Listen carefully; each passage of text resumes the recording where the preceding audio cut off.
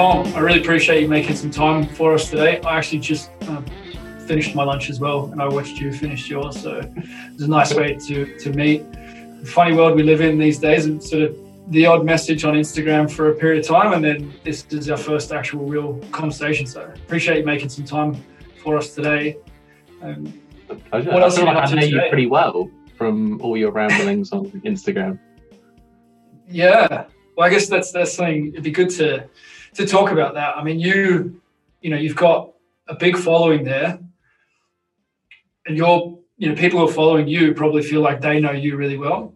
How do you go with them feeling like they know you a lot and you not feeling like you know them at all?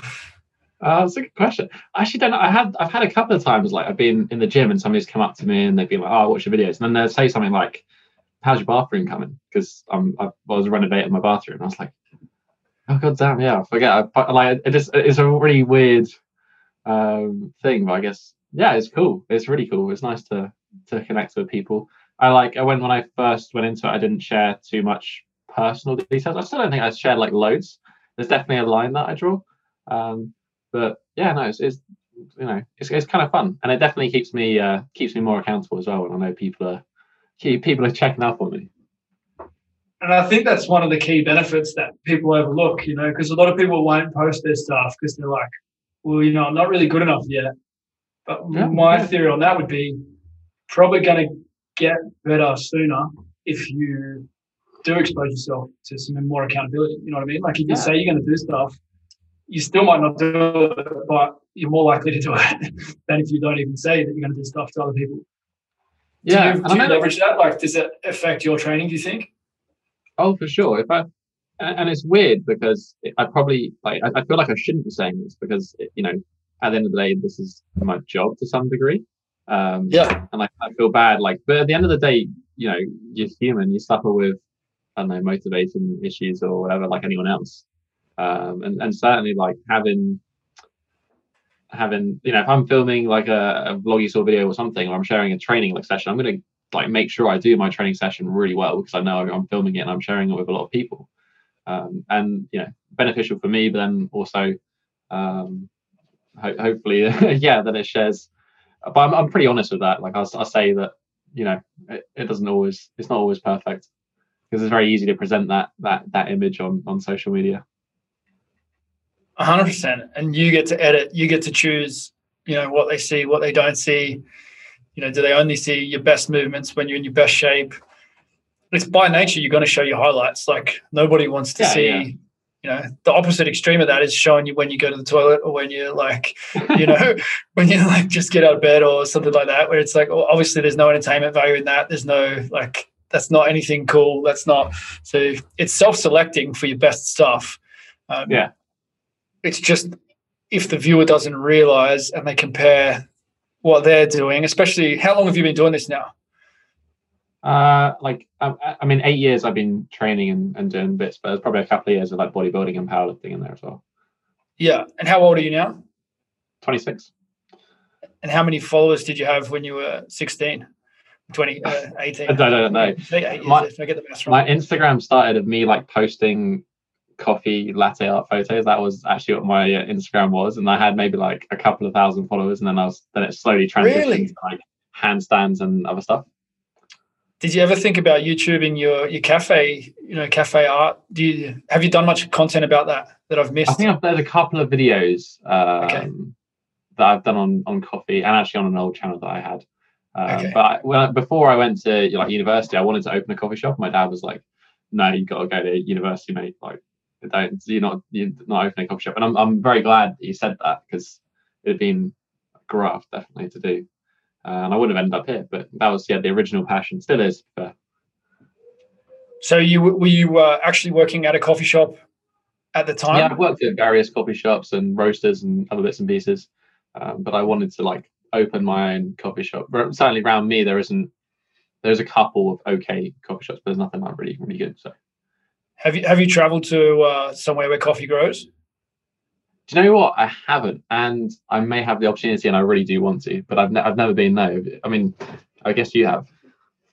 I actually stayed in a coffee growing region in Mexico for a while, in villages where that was their primary cash income. So I went and like harvested coffee beans with them off like, so there were like immature bushes and mature bushes, and I saw like the actual hands-on physical process of organic coffee, and like a local organic coffee cooperative where they were roasting it, and it was really like obviously a huge part of their life, and the coffee economy is like their existence. So it's super interesting whether they bring in the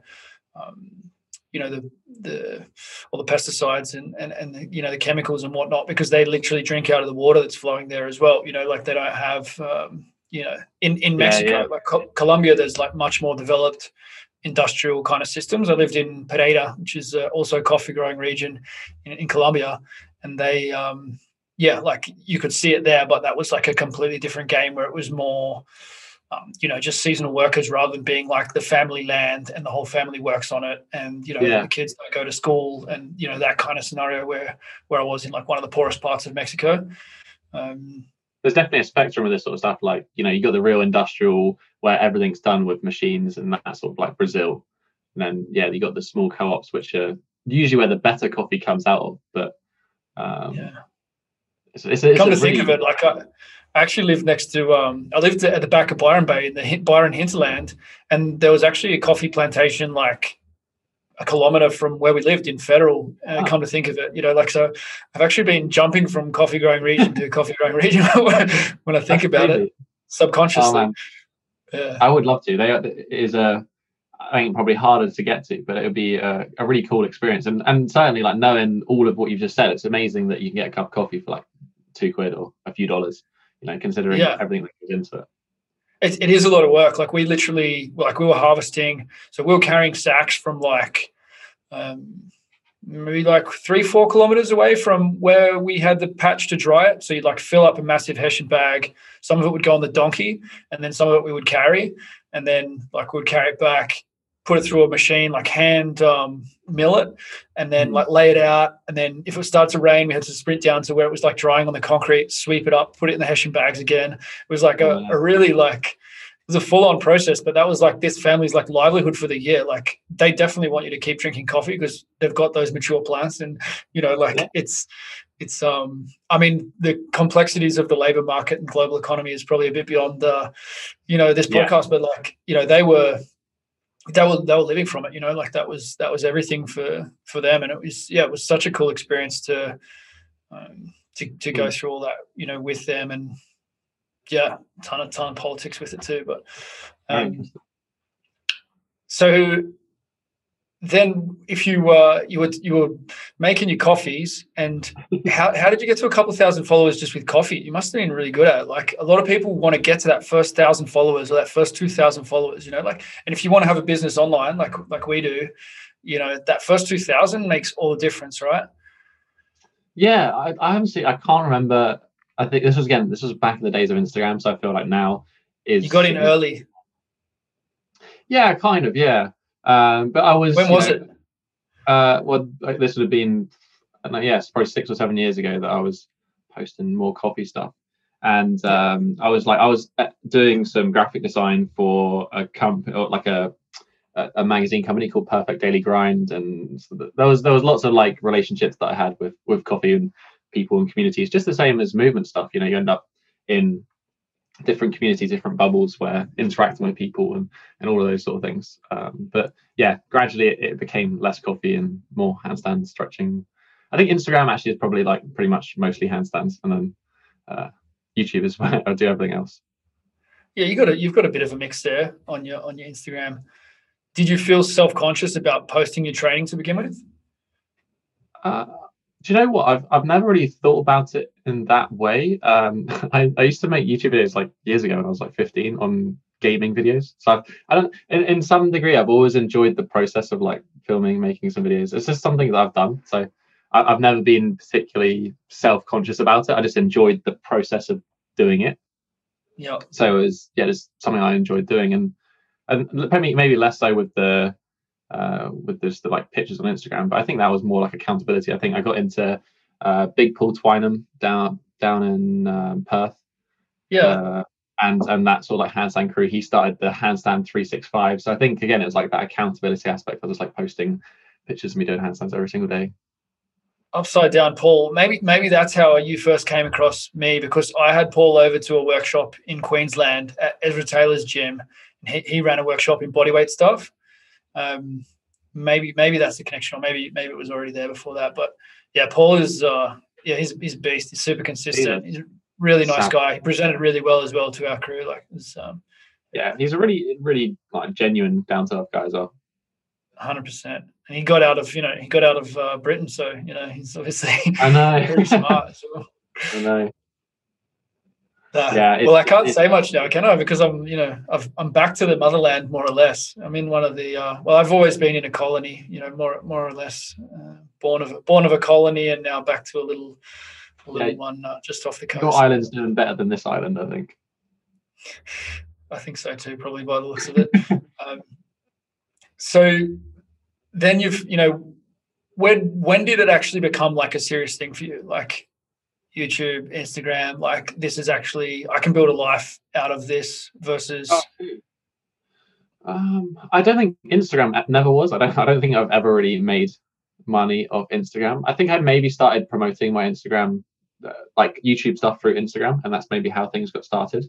But it was mainly YouTube stuff, and it was actually I just finished university, and realistically, like in the UK, probably your average person, average graduate would earn 24,000, maybe 28,000 a year in pounds, and that's like $40,000 US, something like that. That's like average.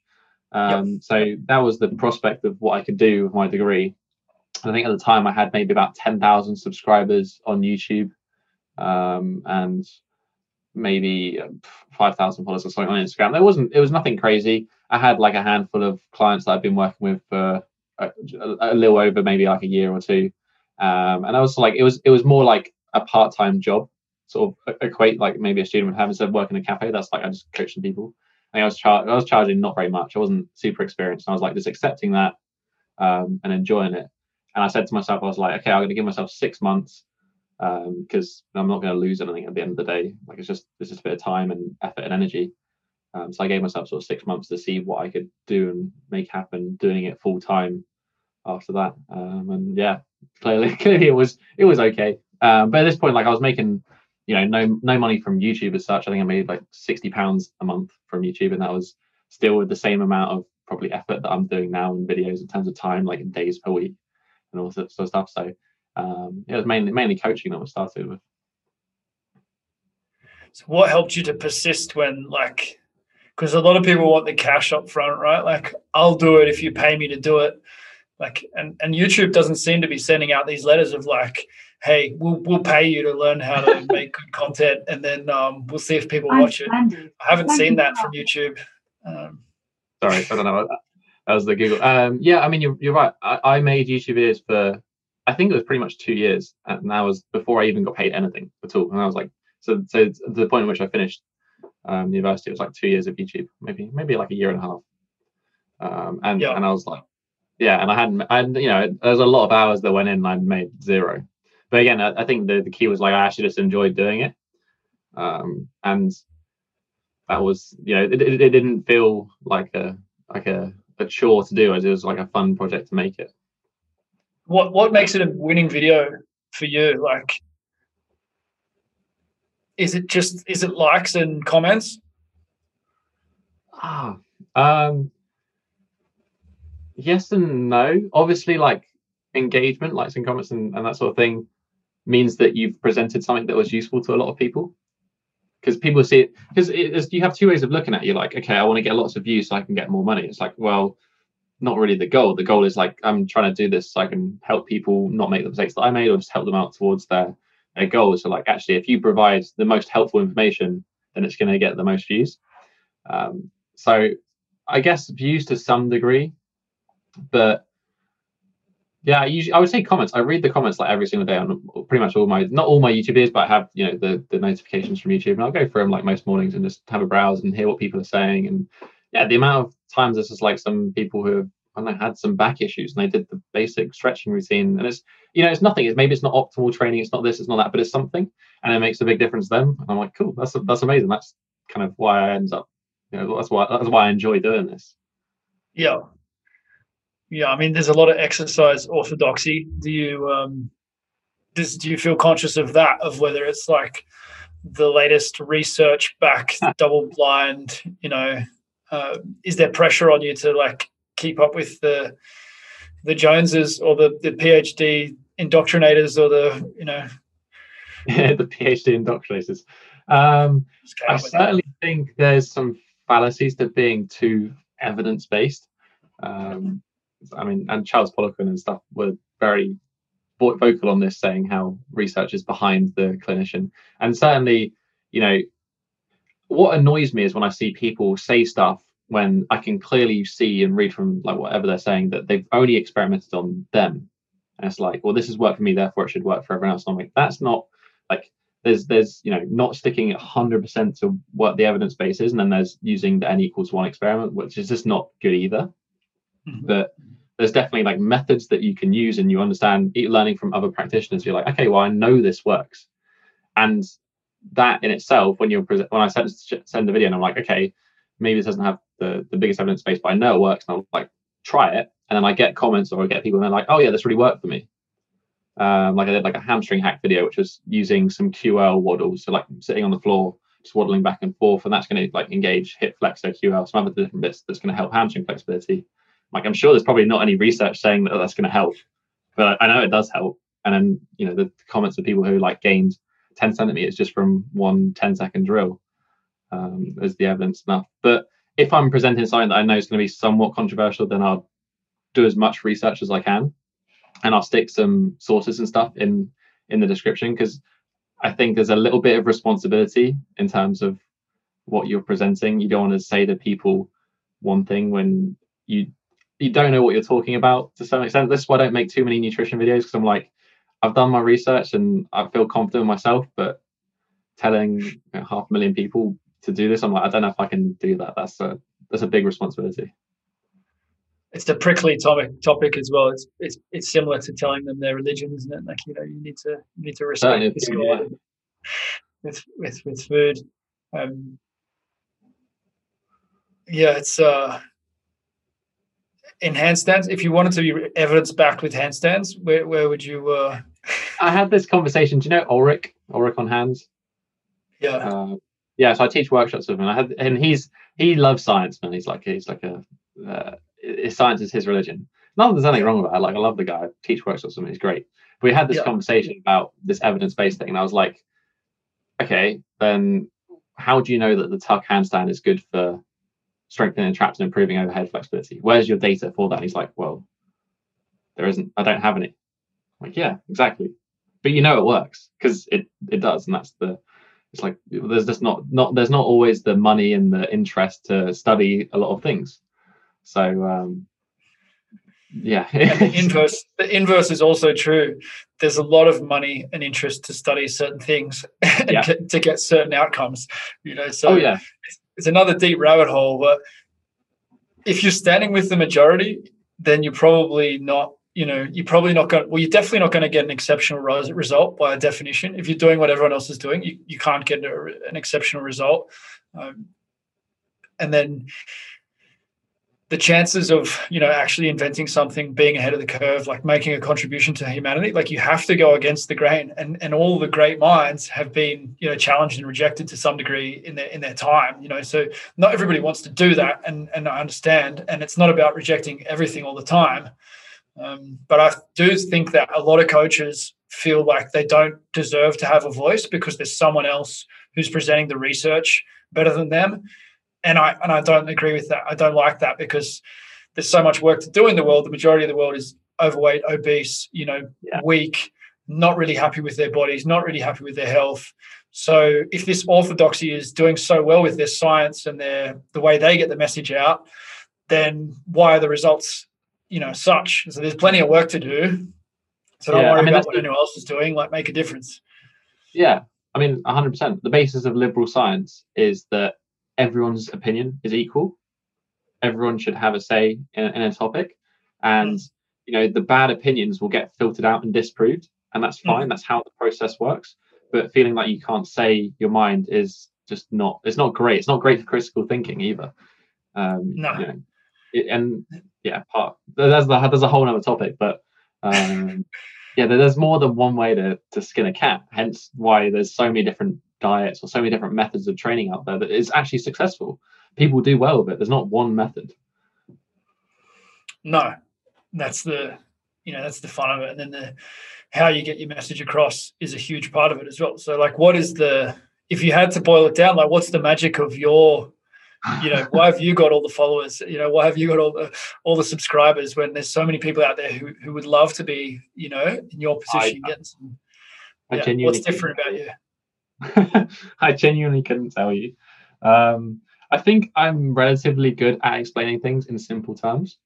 And I think sometimes people, certainly practitioners overlook what I say or not necessarily what I say, but I get the impression that the opinion is of somebody who isn't deep in the subject or whatever, and doesn't take the time to study it. But in reality, communicating things in that sort of way doesn't help most people. It's all about simplicity. So I always remember, like, when I was trying to learn these things, I'd watch YouTube videos or I'd read stuff, and I fucking hate it when people are elusive, when they're trying to sell something and they give you a hint of what it might be, but then they just don't give you the thing, and they're like, oh, but you can buy my program or do X, Y, and Z. I'm like, oh, just fuck off. Just tell me, and then I can give it a go. And if I like what you're saying, then I'll probably buy something off you. So I've always tried to, my whole thing has been like, I want to help people apply stuff. And actually just get started, because one of my favorite sayings is by one of my mentors, Emmett Lewis, and his whole thing is like, knowing is nice, but doing is better. I'm like, that's it. Like, most of the time, like, it doesn't really matter if you're not doing the perfect thing, but if you're doing roughly, vaguely the right thing, it's gonna elicit some good results. So and he was also one of the people who was like, just give stuff away for free. Like, a lot of my early videos were influenced by stuff that I'd learned of Emmett, and I'd be like, Emmett, do you mind if I share this to my audience? He's like, yeah, no, go for it. As long as you credit me, as long as you say where you got it from, like, no problem with you sharing it. So that's what it is. Like, here's something, give it a try. That was really how he started his brand, wasn't it? He was the guy who, because it was all kind of like trademarked, movement stuff, and then he was the guy who's like, what is it called? He called it open source movement or something like that was his kind of initial tag. I mean, at the start, it was kind of a reaction to Ido. Like, Ido was very secretive, making people sign NDAs when they went to workshops and all this sort of stuff. And he was like, nah, Ido stuff is basic. And then he just like made YouTube videos on like load of mobility and all these sort of stuff. It was great. Yeah, it was great. It was great content. I love Ido too. I went to an internship with Ido in Thailand, and like made a big investment, and went to some of his workshops, and like he's made a massive contribution to the world of training. And there's just not one way to do it. Like you've done it on ultimately, like, if you can't pay yourself, then you're probably not going to be as good a coach or have as good a life or help as many people as if you can, right? Like, if you had to be working 2 jobs full time, or 2 part-time jobs or whatever, like if you were working a lot of other stuff, like, would you be able to help as many people? No, true. I really struggled with this when I first started out, just in general, charging people. Yeah. It was a hard thing for me to get around, because again, like my whole YouTube thing was like, I'll just give stuff away for free and help people out and stuff.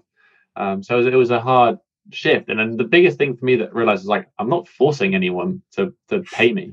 Like, they want they want the service. So I'm like, okay, well, if that's the case, I don't feel like I'm ripping people off, as long as I feel like I'm providing the value that they're exchanging their money for, which I think I do. So especially with YouTube stuff, I'm like, well, it's literally free, so you can't complain. You might have to sit through a 5-second ad.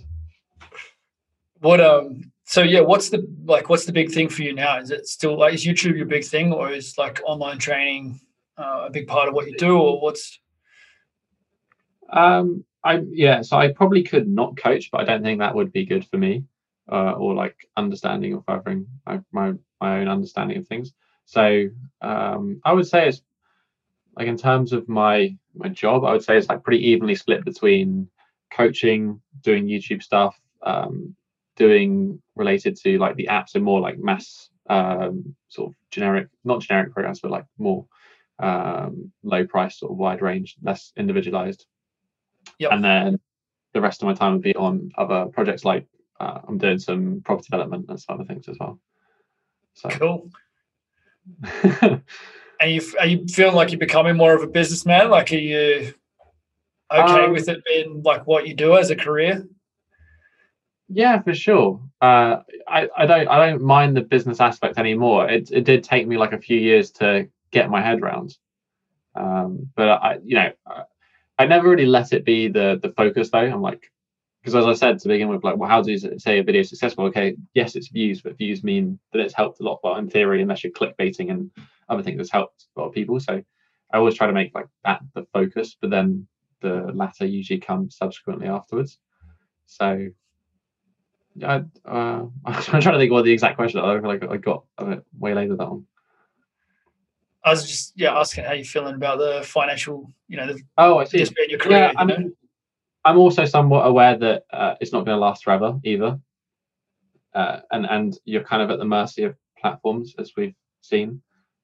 So I'm trying to do other things to diversify or whatever it is that I do as a job, but keep it to things that I enjoy as well. So which is like I actually, for my degree, I did industrial design, which is like product design, practical making sort of stuff. I just happened to do it at like a big sports university, which is where I got into gymnastics and other things. Okay. So I enjoyed Loughborough, yeah. So it was a big distraction back in the day. But yeah, so I enjoy the practical aspect of building, the making, and it just so happens that it also can be financially rewarding as well, which is the fun bit. Yeah. What are you excited about? What's coming next? Like for myself, I've had a few people ask me that in the last 6 months. I don't know. I felt like I've achieved everything that I set out to achieve in the first place. So I'm kind of just enjoying what I'm doing without the too much effort in like what's next.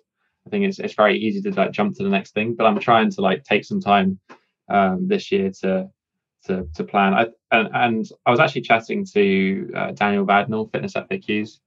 Yep. I'm sure you're aware of, and we were talking about the same thing because I can't tell you what he was telling me, but essentially he was choosing between like, okay, there's a limit at what you can do as one person, and I'm certainly like at that point now. Dan's been at that point. And it's like, okay, do you take the next step? Do you expand things? Do you bring people on? Do you try to like go to that next level? Or are you happy with where you're at and you just do what you can with the time you have and resources you have? And then do you like go into other things? So I'm kind of, that's for me this year is like, okay, do I take the next step in terms of building a business and go in that way? Or do I just keep doing what I'm doing and do it as long as I can and then gradually shift onto other stuff? Yeah. I was watching Daniel Vadnal in like 2010, maybe, like when it was like I was posting to YouTube in maybe 2011, I think maybe was the first time. And I was sort of like, I don't really have the time for this. Like I was working as a full-time strength coach in France actually. Yeah. And I sort of like posted a few videos and a few of them went like I posted with using like Joe DeFranco or Charles Poliquin and stuff in the titles, and they got like 30,000 views or but it was like kind of a new channel. But yeah, I remember seeing Daniel's stuff at that time and thinking, oh yeah, like he's doing a really good job with his videos. I don't know if I could be, bothered to put all that effort into editing, and I never have. But like seeing him go from that point where he would have been making nothing from it, and now he's, I went to one of his workshops a couple of years ago. We chat from time to time. We've talked about doing an event together and stuff. Like it's, he's built an empire and traveled the world, and it's so cool to see that, just from being really serious about your craft and like doing something really well, you can, build a career out of it. Yeah, Dan, he's just a super humble guy, and he's been just really consistent, and that's the main thing. Like that's what when I started YouTube, I was like, I'm going to upload every Sunday, and I haven't missed a Sunday in 5 years.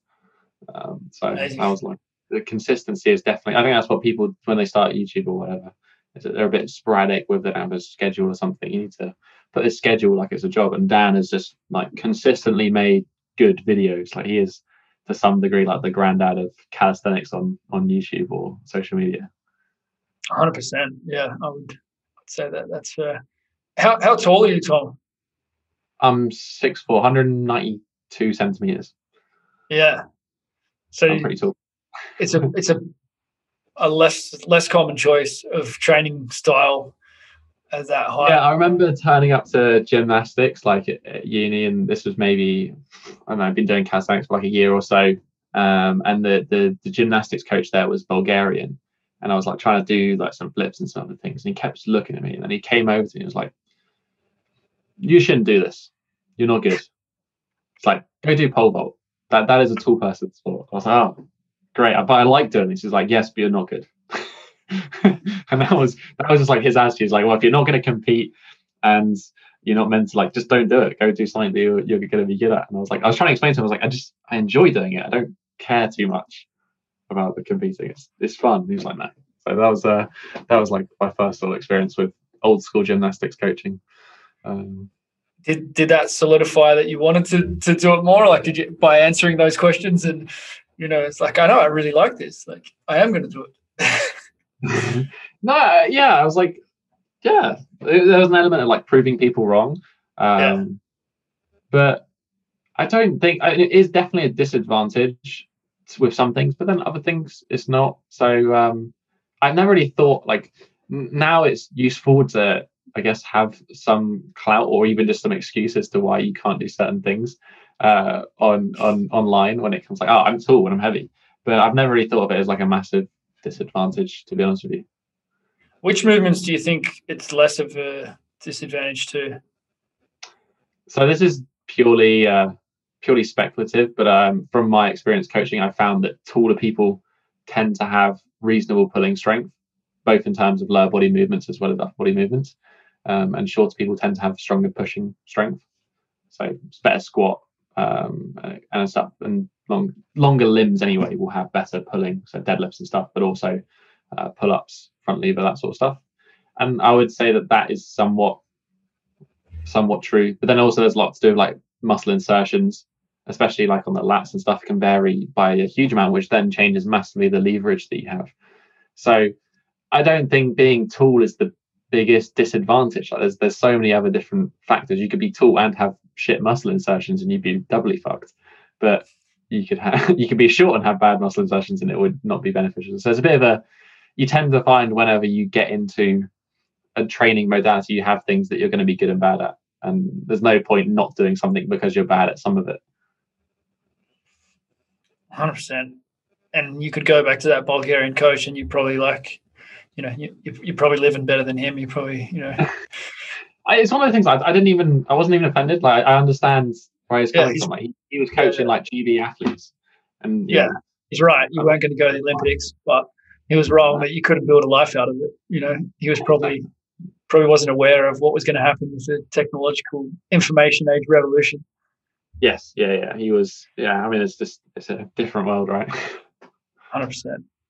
But I think as well that's partly why I'm somewhat popular, is because I'm relatable, because I'm not particularly gifted. I'm not useless, but I'm not amazing. Like there's so many people out there who are ridiculously good at calisthenics or are ridiculously flexible, all these sort of things. But sometimes that's not always helpful because you can't then understand the struggle that people go through. This is why like professional sportsmen don't tend to make great coaches, because they've always been genetically gifted and they've never had the same struggles that your average person does. Yeah. I had some experience with the elite coaches as well, and they're teaching you how to do a handstand or whatever, and then just pretty much like you go upside down and then you just stay there. It's like cool. That wasn't that helpful. They literally, because they're just used to having 5-year-olds, by the time they actually work with the person, they've already got it or whatever. Like, yeah, and that's the same with gymnastics. It's like you get a bunch of kids do the same thing, and then there's like a meat grinder effect where people just sort of drop out and fall off, and it's the ones that make it through that are the ones that are elite. And I think that's the only way to do it. It's like, well, yeah, if you survive the like 15 years of grueling training to get there. Yeah, 100%. It's N = 1. it does all come down to N=1. It doesn't make you the best coach if you only leverage off that. But ultimately, like every one person that you work with, it's about their result. Like they don't really care what results everyone else gets. They care about what their result is, and whatever you have to do to work with them. It doesn't matter what works for the average person. It's like, how do they get to where they want to go? That's the I don't think you appreciate that until you work with other people either. Like I did never appreciate it until I started working with people, and I was like, oh damn, there's things that I thought would be easy that people find really hard. And then you have to rethink how you're going to structure or go about teaching somebody something. Yeah, 100%. You learn so much. And I think calisthenics is like really, really good for coaching and understanding leverages, cueing, and for coaches out there who only train barbell and don't have any clue about calisthenics, if they get to a basic level of understanding like levers and planches and progressions and things like that, I think they're going to be in a much stronger position, even just to teach their barbell stuff. I agree with that. There's so much there in terms of like even just thinking about the progression and how you progress time and you progress because you're not progressing load like linearly.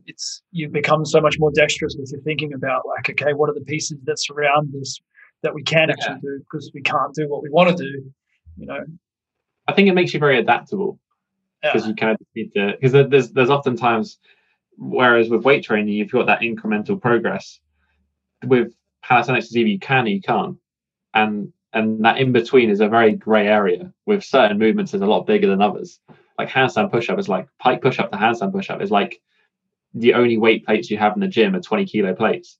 It's like trying to go from like a 60 kilo military press to a 100 kilo military press. It's like it's a big jump. It's a hard one to overcome. So you have to get creative with how you go about solving that problem.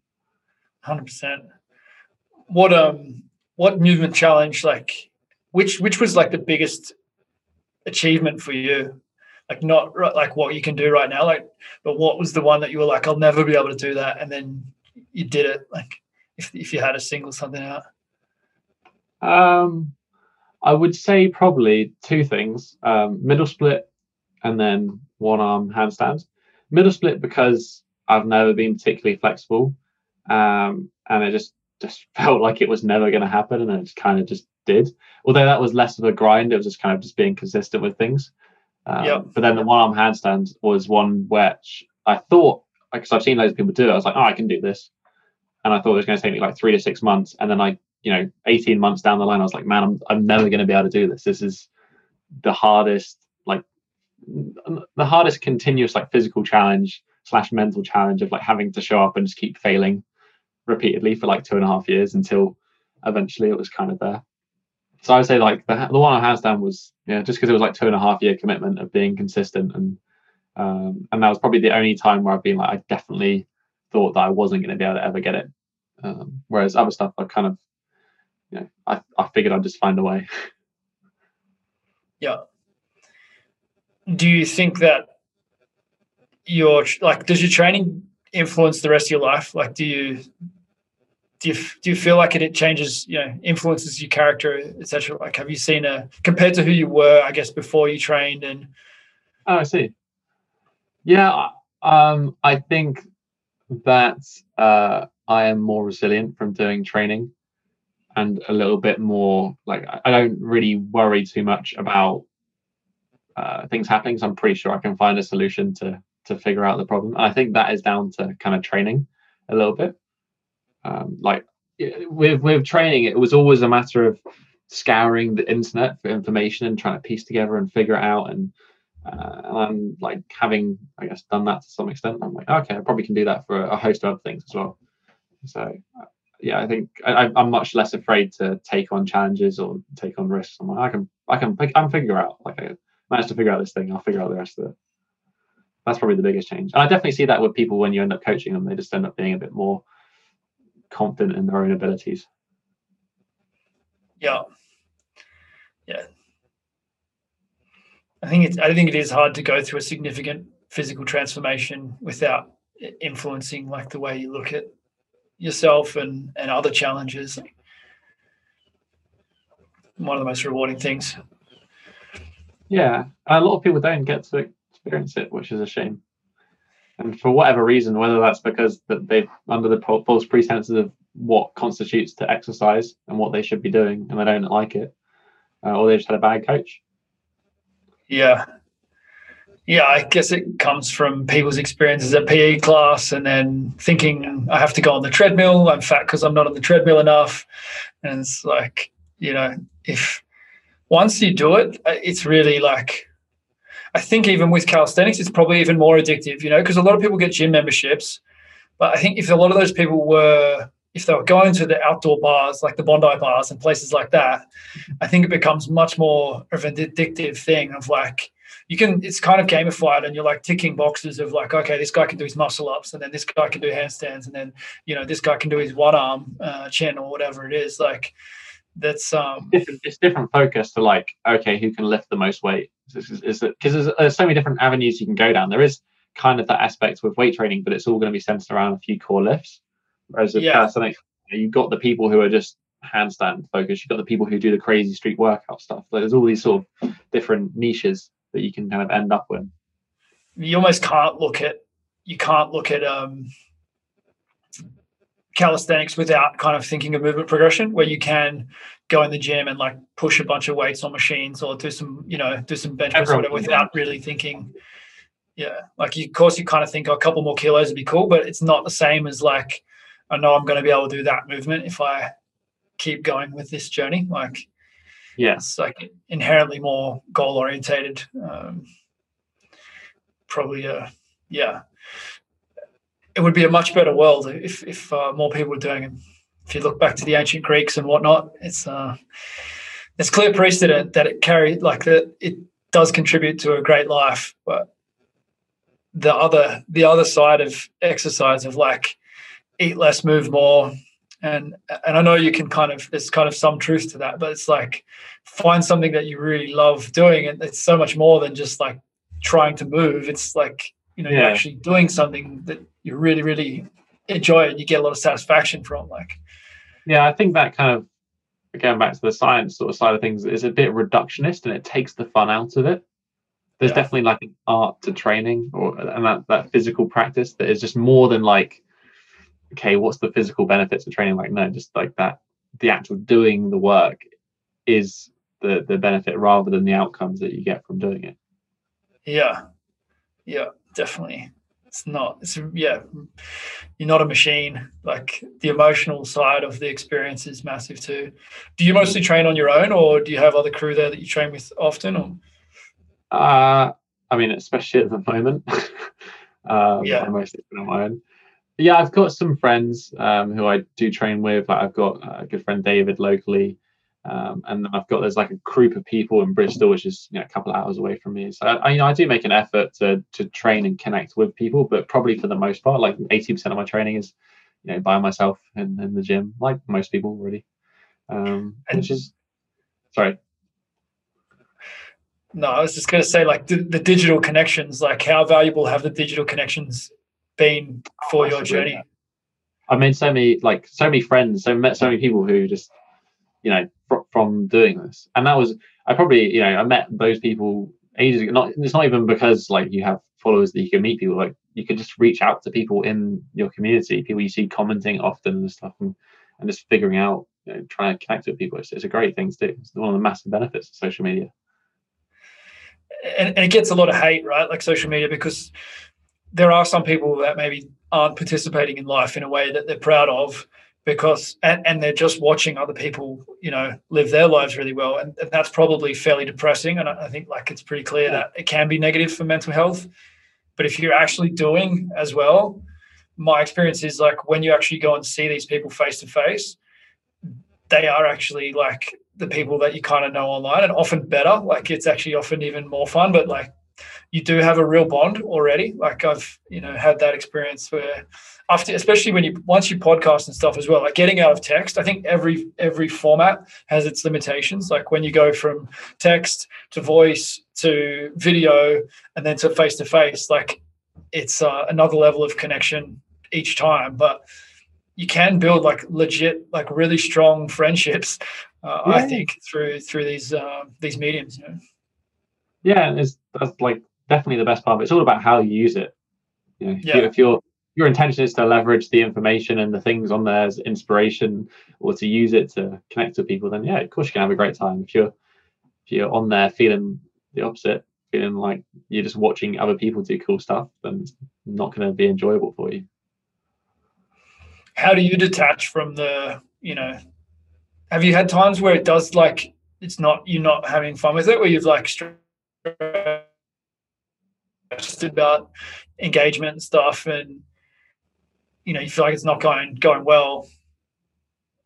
Or are you able Occasionally, to detach from like what actually goes on?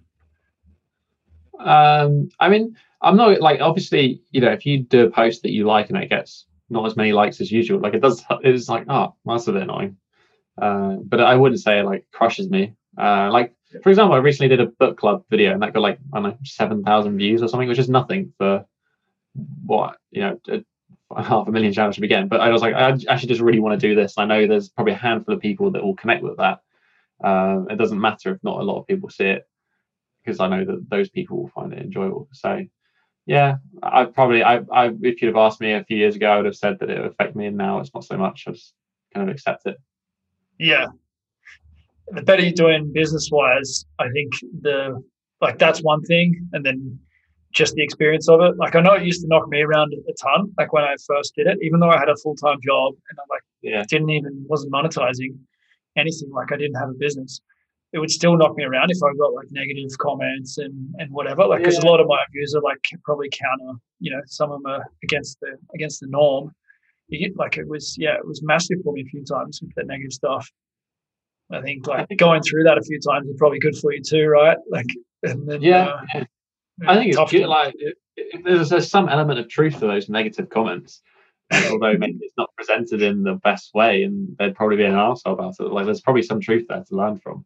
So yeah, I never mind too much. And it's good attitude. That's the thing. Like, you don't need to agree on everything, especially with the stuff that I do. There's like handstands, flexibility, strength. Like, there's different facets. So I'm like, okay, if I'm posting a video, I'm not expecting everyone that subscribed to me to watch that video, because it's probably not to do with everyone. It's maybe like it addresses like 20% of the people following.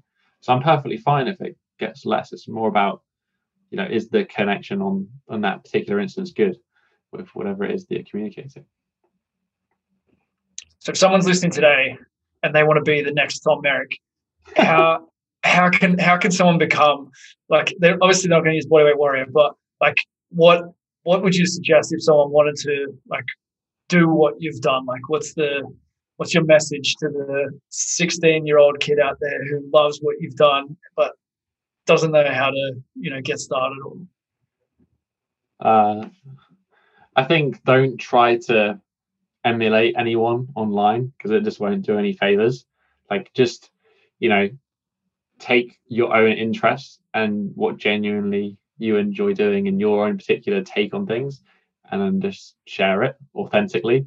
If you try to act a certain character or be a certain way, it's gonna very obviously become false. So I think authenticity is massive. And that's the thing. Like, just accept that you may not, maybe you won't get 500,000 followers or something. Like, not everyone can do that, but you don't need that many people to make a successful business. It's all about the type of information you're producing and who you're sharing it with. There's a lot of probably successful coaches who have a couple of thousand followers on Instagram. That doesn't make what they're teaching any less significant than somebody who's got 1 million followers, and they're probably making enough of an income. So it's just about, like, you got to do your thing. You'll find people who naturally, that's the beauty of the internet, you'll find people who naturally tend to your style, your way of doing things. You don't need to do I think a lot of people fall into that, like, I need to meet the generic, the mass market. You got to do something that's going to please everyone. It's like, you can't please everyone.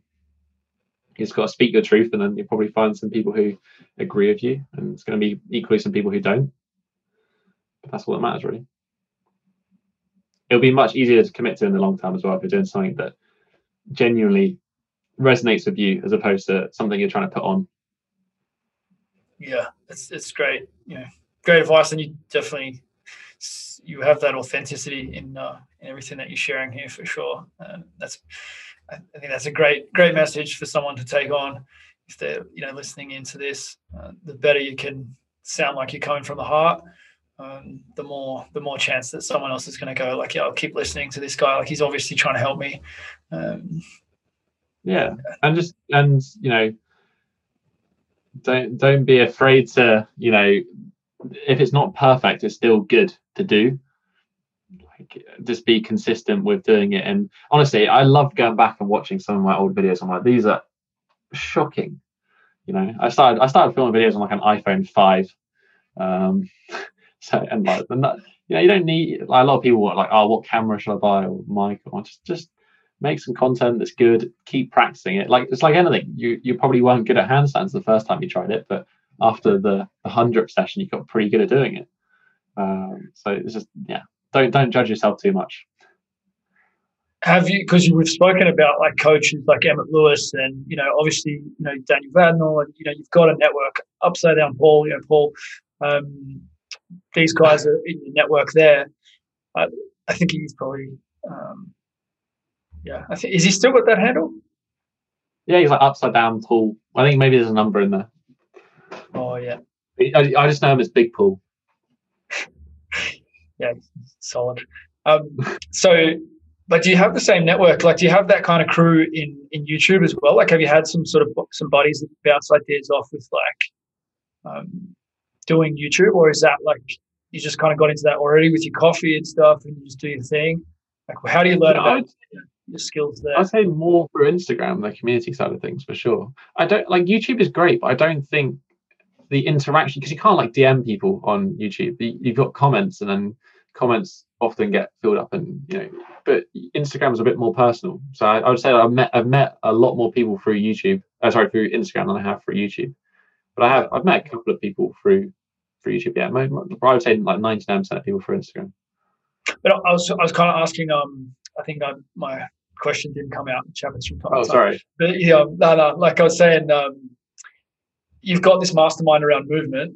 Do you have like a mastermind around like YouTube and people that have helped you to up your standards in the way that you've kind of watched some of these guys and had some support, with Emmett and Daniel and these guys? Like, is there that stuff on the YouTube side, or is it more, has been otherwise? Not really. No, I found that just going into other aspects, like I didn't, go to other people who are making good YouTube videos and then look at what they're doing to understand more about because it's a different skill. It's not related to the subject you're doing. In fact, in the fitness side of things, like oftentimes things are very badly presented, but because the information is good, it kind of chimes through. So I don't know. There's like Dan is very much, Fitness FAQs is very much against like the kind of face shot talking. Like he has a lot of cinematic stuff, so he has a lot of shots. And it's just him sort of voicing over things. So I've always just like gone, I used to set up my camera in the garden and just ramble a video and then try to do stuff that fits over the top. So it's like you kind of figure your own way of doing things. But I would just like, I remember watching creators that I liked that weren't even related and doing what they did. Like I watched Philip DeFranco for a long time, and he was really into getting people to ask questions and interact in the comments and all this sort of stuff. So I've always tried to incorporate that. It's something I really liked about his channel, and I was like, okay, I want to incorporate that in mine. So that you pick and steal and take things you like from various sources. But no, I've not had anyone sort of help. But that's the beauty of YouTube. You can learn anything. Yeah, 100%. Epic.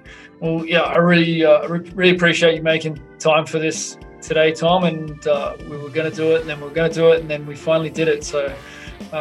Really great to meet you. I appreciate your time and all your the effort that you put into what you do. I can see you genuinely care, and you've put a lot into your content. So appreciate you sharing some time with us today. And thanks so much. Pleasure. Keep speaking your truth.